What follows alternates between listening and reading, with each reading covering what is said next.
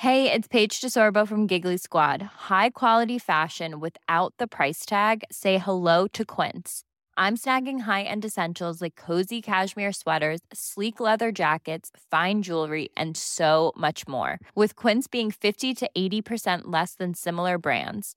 And they partner with factories that prioritize safe, ethical, and responsible manufacturing. I love that. Luxury quality within reach. Go to quince.com/style to get free shipping and 365-day returns on your next order. Quince.com/style. Hei, velkommen til Bonits interiørprat. Her treffer du meg, Bonits redaktør Chris Stotland, og produkt- og interiørdesigner Birgit Torkelsby. Som en oppfølger til hjemmebesøkene vi gjør, skal vi denne gangen fordype oss i et konkret interiørtema. Følg med! I dag har jeg invadert ditt kjøkken, Chris. Du har det? Ja, fordi vi skal snakke om kjøkken. Og jeg var jo så heldig at du visste at jeg kom på forhånd, sånn at du hadde jo til og med tatt ut litt boller av fryseren. Ikke sant? Så da koser vi oss. Naturlig enn å sitte på et kjøkken når man skal snakke om kjøkken. Ja, nei, vi må jo være i de rette omgivelsene. Ja, kaffekopp og store boller. Ja. Og du har jo et stort og hyggelig kjøkken med skikkelig spisebord. Ja. Du har ordentlig kjøkkeninnredning med på en måte en U-form pluss en liten øyvariant. Ja, altså du, når vi skal begynne, hvis vi skal snakke om liksom sånn arbeidsmåter å gå rundt på kjøkkenet på og bevege seg på, så har jo vi har en blanding av absolutt alt mulig. Ja. Det både U-form og L-form og parallellkjøkken, og det mye rare biter og greier. Ja. Så det både, du har alt. Ja, det både praktisk og upraktisk på en gang. Altså det kort vei til alle arbeidsenheter, men det blir litt trangt innimellom da. Men det var jo det valget vi gjorde, fordi vi ville ha dette rommet som jeg tror det er 25 kvadratmeter, men vi ville gjerne ha spisebord, altså det vil si spisestue på en måte, i kjøkkenet. Sånn at det tar jo relativt mye plass av det rommet, sånn at selve kjøkkenet med kjøkkeninnredningen veldig komprimert da. Ja. Og sånn ble det. Men koselig lever vi med det, og her og bruker det til alt mulig, og det et oppholdsrom på alle mulige måter. For her det alt fra frokost til julaftenmiddag. Rett og slett, det det. Men, og så det, ulempen jo da selvfølgelig at det litt mindre plass til selve kjøkkendelen da. Det blir flisesprikker i. Har vi lært oss å leve med. Ja. Men tanken har jo gått liksom tilbake til tenke på hvordan landkjøkkenene så ut før i tiden. Altså, i gamle dager så kom jo de fleste bodde jo på gårder rundt omkring i Norge, og kjøkkenene var store og gode, og der foregikk vel egentlig nesten alt mulig, og på vinterstid så var det vel stort sett bare det rommet som var varmt også. Det var livet, og det var slagbenk, liksom. og det var folk som satt der og gjorde håndarbeid, eller lagde mat, eller tok seg en pipe eller et eller annet. Eller en lur. Ikke sant? I slagbenken.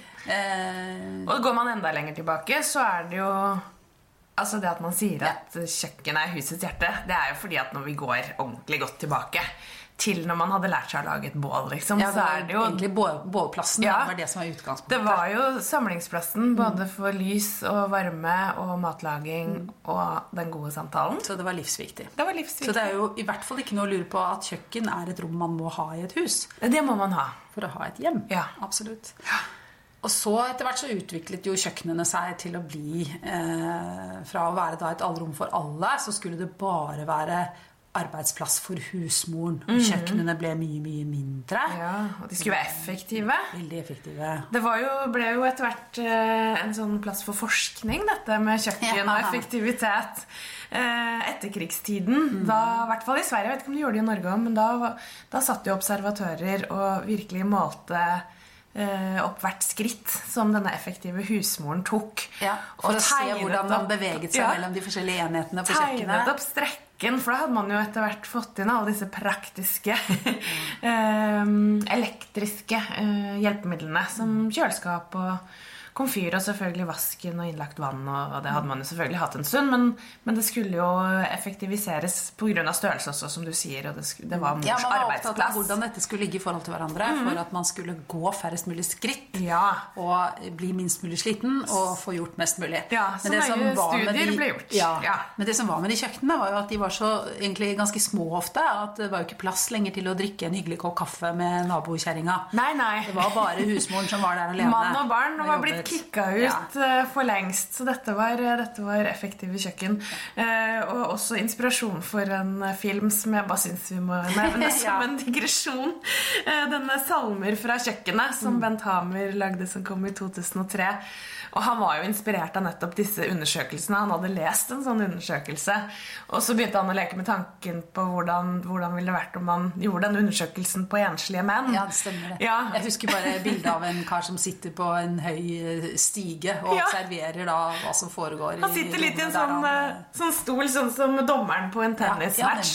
Liksom. Det en god sammenligning. Ja, og dette var jo liksom bare staten rykket inn på en måte. Det var ikke noe spørsmål om tillatelse. Det var han ble bare plassert der, denne observatøren. Verden og menneskene skulle effektiviseres. Ja, og den enslige mannen, stakkars, dette gikk han ikke med på i det hele tatt, så han tok bakveien, holdt jeg på å si. Han bare nektet å være på kjøkkenet, forsvant opp på soverommet sitt, og så fant han et hull i gulvet, så han begynte å observere kjøkkenobservatøren. Det var absolutt et lite sleivspark til denne effektiviseringen. Ja, det var det. Men livet gikk jo heldigvis videre, så etter hvert så kom vi jo inn på 70-tallet, og alt skulle bli veldig mye hyggeligere, og det var gilde farger, og det var litt sånn gult og brunt og rødt og oransje var det mye.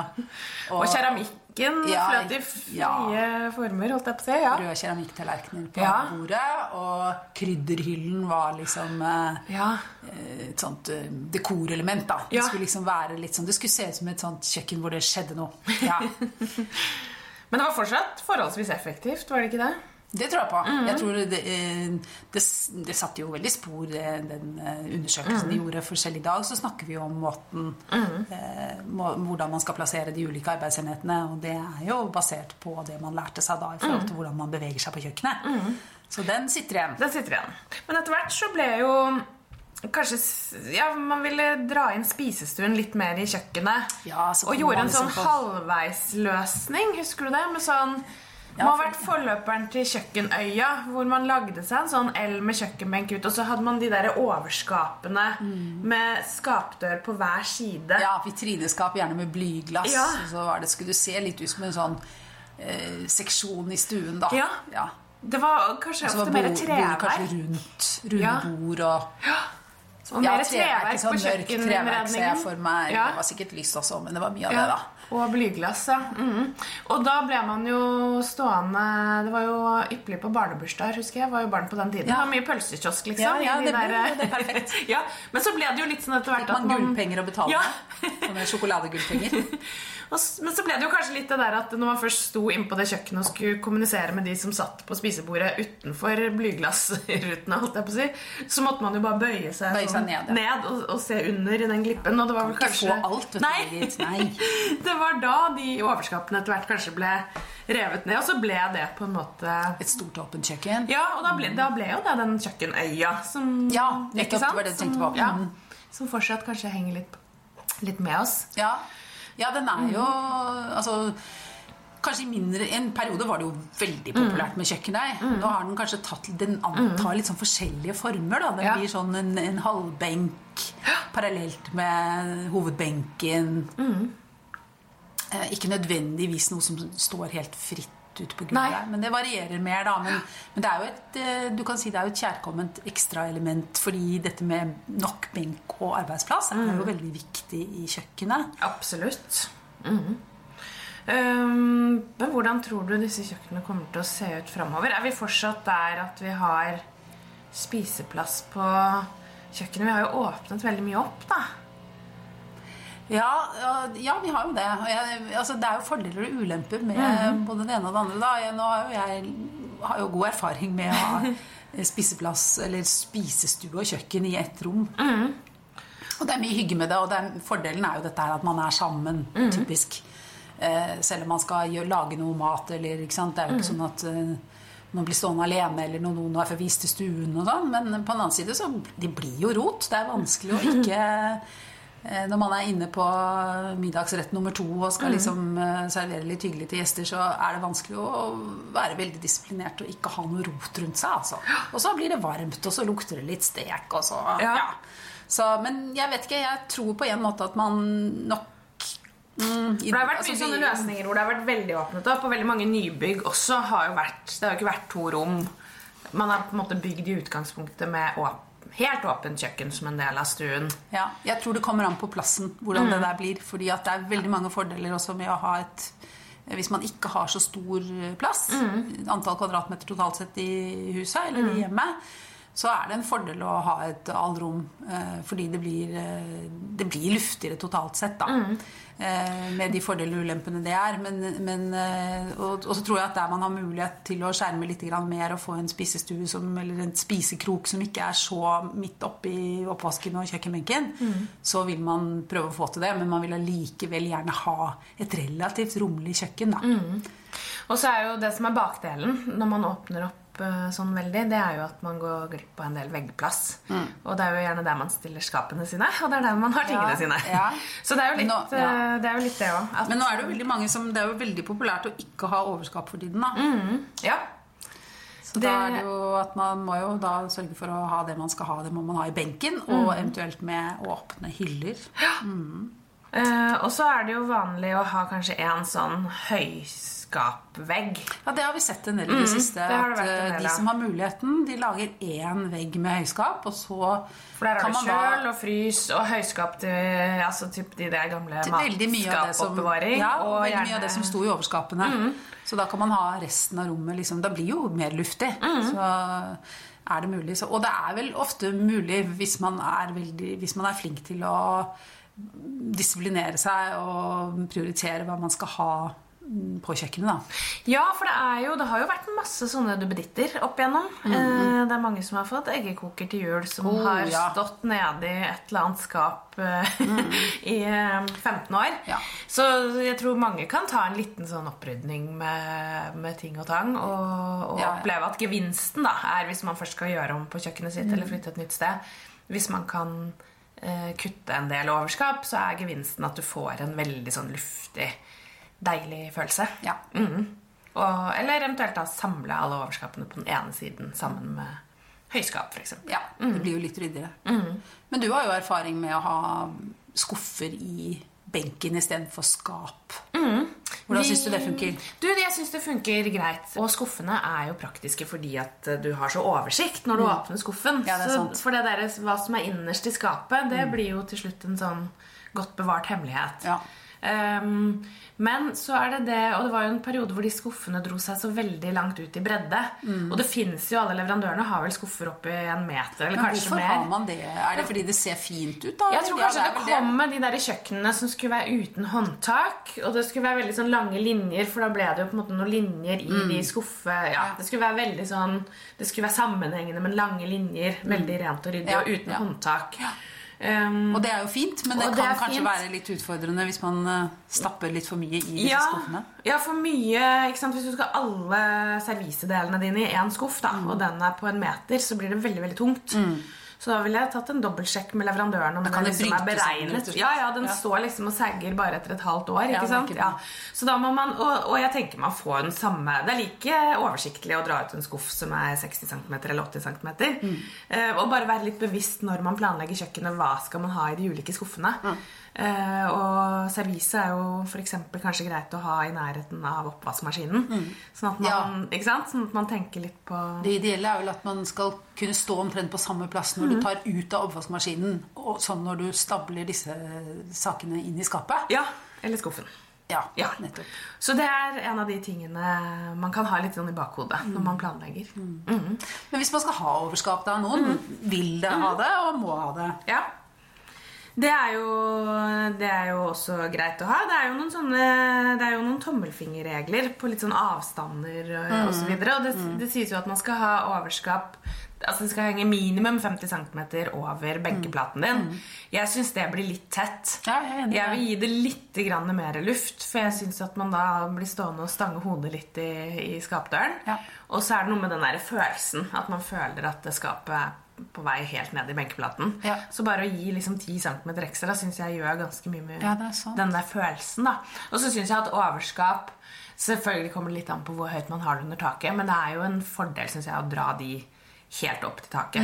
Og det jo både en sånn, slipper man å stå på en stige og vaske med salmiakk da, et par ganger i året, for det blir jo mye sånn fett der oppe, men sånn estetisk sett også, så blir det jo litt sånn ryddig i pluss at du får jo litt mer plass da. Kan du ha de sakene du bruker en gang i året lengst opp, og så hvis du da prøver å Ready to pop the question? The jewelers at BlueNile.com have got sparkle down to a science with beautiful lab-grown diamonds worthy of your most brilliant moments. Their lab-grown diamonds are independently graded and guaranteed identical to natural diamonds, and they're ready to ship to your door. Go to BlueNile.com and use promo code LISTEN to get $50 off your purchase of $500 or more. That's code LISTEN at BlueNile.com for $50 off. BlueNile.com, code LISTEN. Mom deserves the best, and there's no better place to shop for Mother's Day than Whole Foods Market. They're your destination for unbeatable savings, from premium gifts to show-stopping flowers and irresistible desserts. Start by saving 33% with Prime on all body care and candles. Then get a 15-stem bunch of tulips for just $9.99 each with Prime. Round out Mom's menu with festive rosé, irresistible berry chantilly cake, and more special treats. Come celebrate Mother's Day at Whole Foods Market. Fjerne overskap noen steder, kanskje eventuelt erstatte det med åpne hyller. Det har vi sett også ganske mye. Og det kjempefint, det jo veldig hyggelig. Og noen jo helt sånn, nei, det går ikke an. Man kan ikke åpne hyller, det blir så mye vask og rydde og fett og sånn. Men, og jeg hadde åpne hyller der vi bodde før, og der hadde jeg jo bare de tingene vi brukte hver eneste dag. Og de jo innom oppvaskmaskinen i hvert fall 5 ganger i uka, sånn at det rekker jo liksom ikke å bli så fettete. Neida, det eneste man skal tenke på selvfølgelig jo når man har en åpen hylle, og man ser det kanskje på et bilde i et blad, eller man ser det hjemme hos noen, og det ser veldig hyggelig ut. Se 2 ganger på den og se hvorfor det hyggelig. Jo, det jo fordi at det kanskje en type servise, en type kopper, og glass. Glass kan man godt være litt forskjellig kanskje, men og de har nirydda litt og plassert det veldig pent og riktig. Men selv om man ikke gjør det, så tenker jeg for å få det til å se ryddig ut, så kan man ikke ha liksom 10 kopper i forskjellige farger og forskjellige størrelse og med og uten hank og, altså det må være litt ensartet det man velger å ha der da og så det du bruker til daglig for da, som du sier, da blir det holder det seg rent da du får ikke det ekle fettlaget men vi har jo også en del, hvis vi går litt sånn tilbake til de der reglene fra undersøkelsene, for at de var jo ikke så dumme, man kan jo le litt av det, at de satt der og målte opp. Men jeg tenker jo at det har jo med funksjon å gjøre, og kjøkkenet vårt jo det jo litt sånn, det hjerte i huset, og det skal være hyggelig og alt det der, men det jo også et slags, kall det verksted da. Det en arbeidsplass. Det en arbeidsplass. Så det jo en del ting som litt sånn greit å tenke på, som blant annet, alle har sikkert hørt om den trekanten, på en måte, at man ser for seg en sånn trekant, den strekka man går oftest, det jo igjen mellom komfyren, og vasken og kjøleskapet. Og hvis man tenker at man for eksempel har et langt kjøkken, da, at det en benk langs med den ene siden av et litt sånn langt avlangt rom. Og hvis man har komfyr helt i den ene enden og vasken helt i den andre, så det rett og slett litt sånn klønete, for at du skal balansere da kjeler med kokende vann og pasta og ikke sant, fram og tilbake. Da kan man jo fort skade seg. Dette blir farlig. Men samtidig så det viktig å ha litt plass imellom da, fordi det anbefales jo at du skal ha det skal man absolutt ha. Man skal benk på hver side både av komfyren og vaskekummen. Og en komfyr må alltid ha litt armslag, og ofte så kanskje komfyren plassert lengst innerst på rekka, men man bør ha på en måte I hvert fall 20 centimeter også inn mot veggen. Og så kan legge fra deg en sleiv og gryteklutter. At du har rett og slett litt sånn armslag til å stå og røre I grytene. Og så bør man ha minimum 80-120 sammenhengende, altså centimeter, sammenhengende benkeplass mellom komfyren og vasken. Sånn at du har litt sånn space til å holde på. Og hvis du har ovn, mange har jo ovn nå oppe I høyskap, Og da det greit å tenke på at du skal ta ut varme plater av den ommen og ha et sted å plassere de også i nærheten, at du ikke må gå liksom alt for langt. Og sammen med kjøleskap, at ved siden av kjøleskap at det også plass til, for du skal ha ting inn og ut, sånn at kjøleskapet plasseres i fornuftig avstand til nærmeste benk, rett og slett da. Hvis du tenker at du har en helt sånn vegg med bare høyskap, så må du tenke litt på hvor disse tingene i den rekka. Jeg veldig opptatt av antall meter benk. At man ikke har for lite av det. Og man må tenke litt på det i forhold til hvor mange mennesker som bor i det huset hvor dette kjøkkenet eventuelt står da. Det 4 mennesker eller det 6 mennesker, og hvor mange meter benk det naturlig å ha for å klare å betjene, lage mat og holde på for alle disse menneskene. Det tenker jeg viktig å det kjempeviktig, og det kanskje ha i bakhodet eller tenke på når man skal i hvert fall lage nytt da. Og det ofte det som et problem, for at man har liksom en begrenset rom eller ikke sant? Ja, det klart. Men hvis man går til jeg synes ofte kjøkkenleverandørene veldig flinke til å vise smarte løsninger som kanskje man ikke tenker så fort på selv, som for eksempel at de ofte viser kjøkkeninnredning som går rundt et utvendig hjørne. For man tenker jo gjerne at et kjøkken liksom langs en vegg, eller langs 2 vegger, eller at det går i en U eller L. Men at det kan også, om du har en slags åpen løsning mellom kjøkken og stue, men med et hjørne fordi stuen litt større enn kjøkken, det som satt av til kjøkkenareal, så kan jo rett og slett benkeplaten med underskap gå rundt et utvendig hjørne. Og på den måten så får man mer benkeplass. Og mer oppbevaringsplass. Som en avlastning. Og da kan man jo selvfølgelig også, kanskje man har mulighet til å ha et konsolbord eller en avlastningsbord som man kan dra inn mot kjøkkeninnredningen og bruke som en ekstra benkeplate hvis man har mulighet til det da. Og så det noe med noen steder så det jo faktisk så det jo ikke så veldig mye plass, ikke sant? Det begrenset. Si du ikke har plass til mer enn 1,20 benk da, ikke sant? Men kanskje har man litt å gå på i dybden. Det et godt tips. Fordi en del leverandører de kan levere benkeplater som for en vanlig benk 60 cm dyp. Men de fleste leverandører har også, ikke i alle materialene, men noen utvalgte materialer, 70 cm dype benkeplater. Og det utgjør faktisk en veldig stor forskjell når man står ved en sånn benk. Fordi de aller fleste av oss har jo en del ting som alltid står fremme på benken. Det jo litt sånn vannkoker, og det kanskje en kaffemaskin, og det en brødrister og litt sånn forskjellig, kanskje noen krydder og sånn, som alltid står der.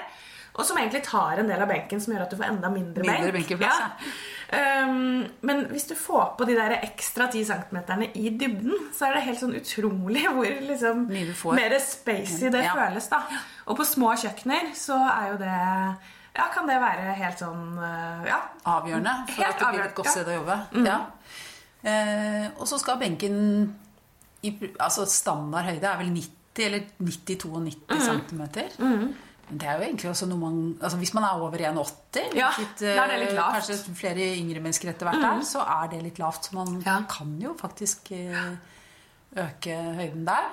For målene på oss mennesker det endrer seg jo. Det gjør jo det. De som har vært innom et mer sånn gammeldags kjøkken, holdt jeg på å si, har man vært på et sånn med original innredning fra godt tilbake i tid, så den veldig lav. Og da, hvis man har kjent på det der å stå og skulle røre, bake, ordne i litt for lav benkeplate, da får man jo vondt i ryggen med en gang. Så man høye mennesker, så ville jeg lagt en litt høyere sokkel og fått rett og slett fått det opp, opp 5-10 centimeter. Og så det jo samtidig noen som under 1,60 og da det vel egentlig deilig å ha en lavere benk da, for så vidt. Og så bor det folk i huset som i ulik høyde, så får man holde seg til standard.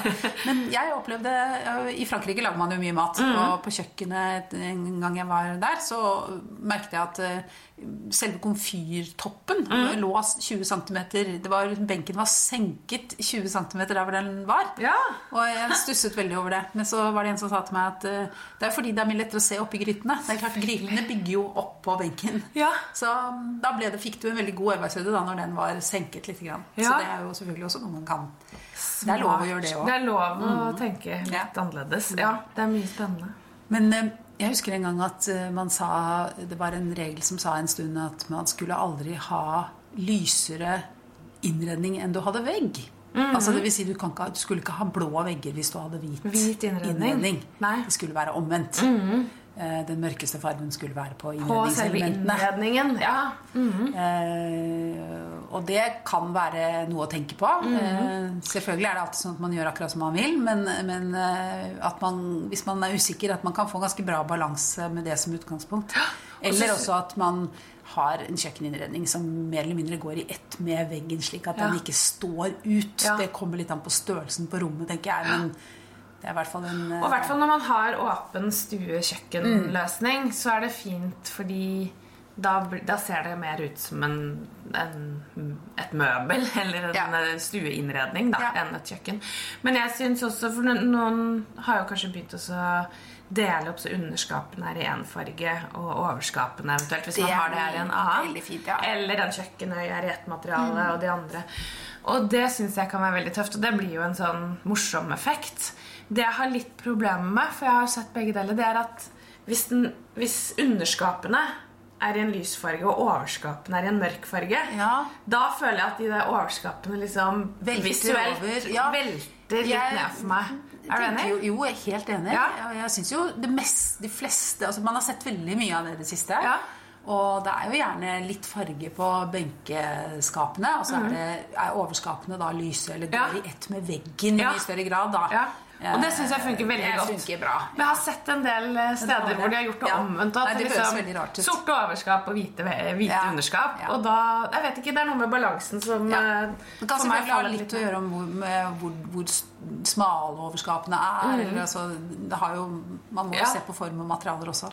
Men I utgangspunktet jeg enig I at det må være den tyngste delen nederst, Det blir mest logisk, I hvert fall for meg, som å ha det litt logisk. Men når man har vegger da, hvis vi tenker oss å ha tatt ned overskapene, og det jo gjerne under overskapene, så har du hatt en del sånn belysning, sånn at du får arbeidslys over benk. Ja, for det forsvinner. Det det gjør, og ofte så har man jo en benkebit også hvor det ikke noe. Jeg har for eksempel en benkebit under et vindu, og der har det alltid vært litt dårlig arbeidslys. Og tanken jo nå, jeg synes jo det veldig fint når man rett og slett bruker en helt annen type lamper, som for eksempel leselamper, vegglamper, og henger fra veggen eller også fra taket, eller at man henger pendler fra taket ned mot benken. Og litt mer sånn stuebelysning. Ja, det gir I hvert fall, man kan velge noe helt røft, eller bare ta helt annet materiale, eller det gir I hvert fall et veldig sånn løft for hele rommet, og gir et annet preg da. På samme måte som jeg også synes det veldig gøy, hvis man ser at man plutselig har tatt en sånn en bordlampe, som helt typisk for stue, og setter den på kjøkkenbenken. Da skjer det veldig mye med rommet, synes jeg. Så det det kan være et tips da. Men nok belysning jo I hvert fall superviktig. Det veldig viktig. Tilbake til at dette jo et arbeidssted. Så skal man lage nytt kjøkken, så det superviktig med en belysningsplan. Og har man et kjøkken, så det likevel ganske mye man kan gjøre ved å se på hvor man kan få inn flere lyspunkter.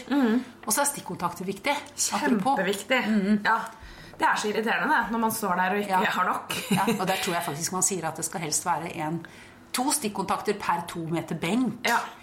Og så snakket du om at man også skulle ha under, selvfølgelig. For man skal jo ha til alle altså, oppvaskmaskin og kjøleskap og komfyr og så videre. Og så skal man ha raust med stikk også over. Og jeg synes at jeg alltid mangler ett uttak. Sånn at I stedet for å ha 2 det noen andre smarte løsninger vi burde nevne da?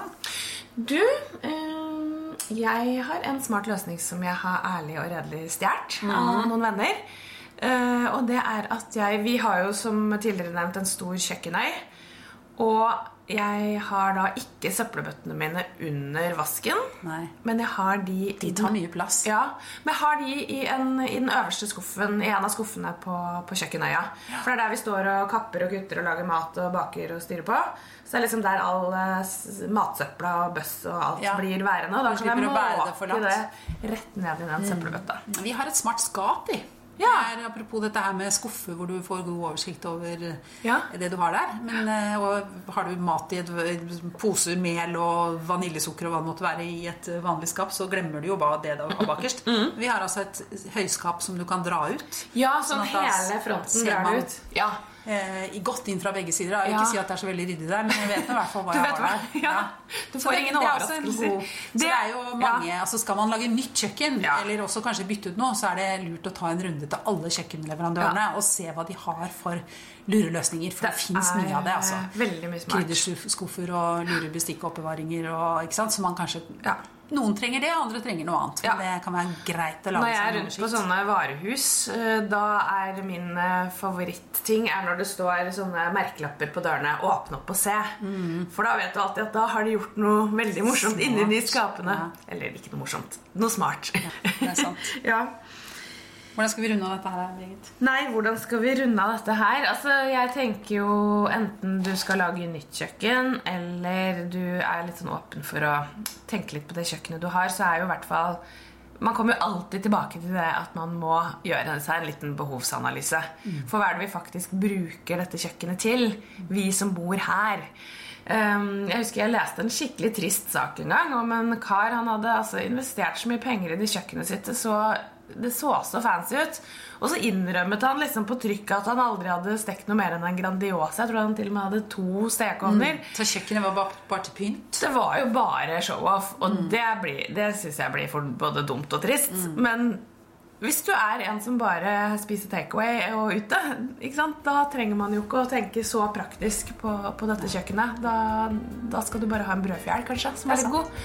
Mens hvis du en familie eller en person som elsker å lage mat, nok benkeplass, og at man har tenkt hvor de ulike tingene I forhold til hverandre.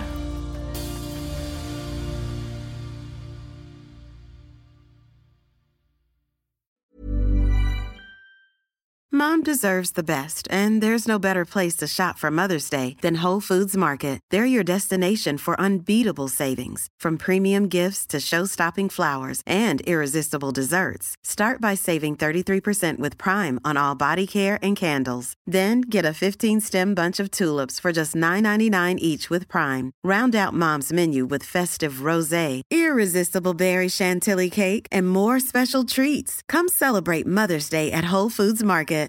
Here's a cool fact. A crocodile can't stick out its tongue. Another cool fact, you can get short-term health insurance for a month or just under a year in some states. United Healthcare short-term insurance plans are designed for people who are between jobs, coming off their parents' plan, or turning a side hustle into a full-time gig. Underwritten by Golden Rule Insurance Company, they offer flexible, budget-friendly coverage with access to a nationwide network of doctors and hospitals. Get more cool facts about United Healthcare short-term plans at uh1.com.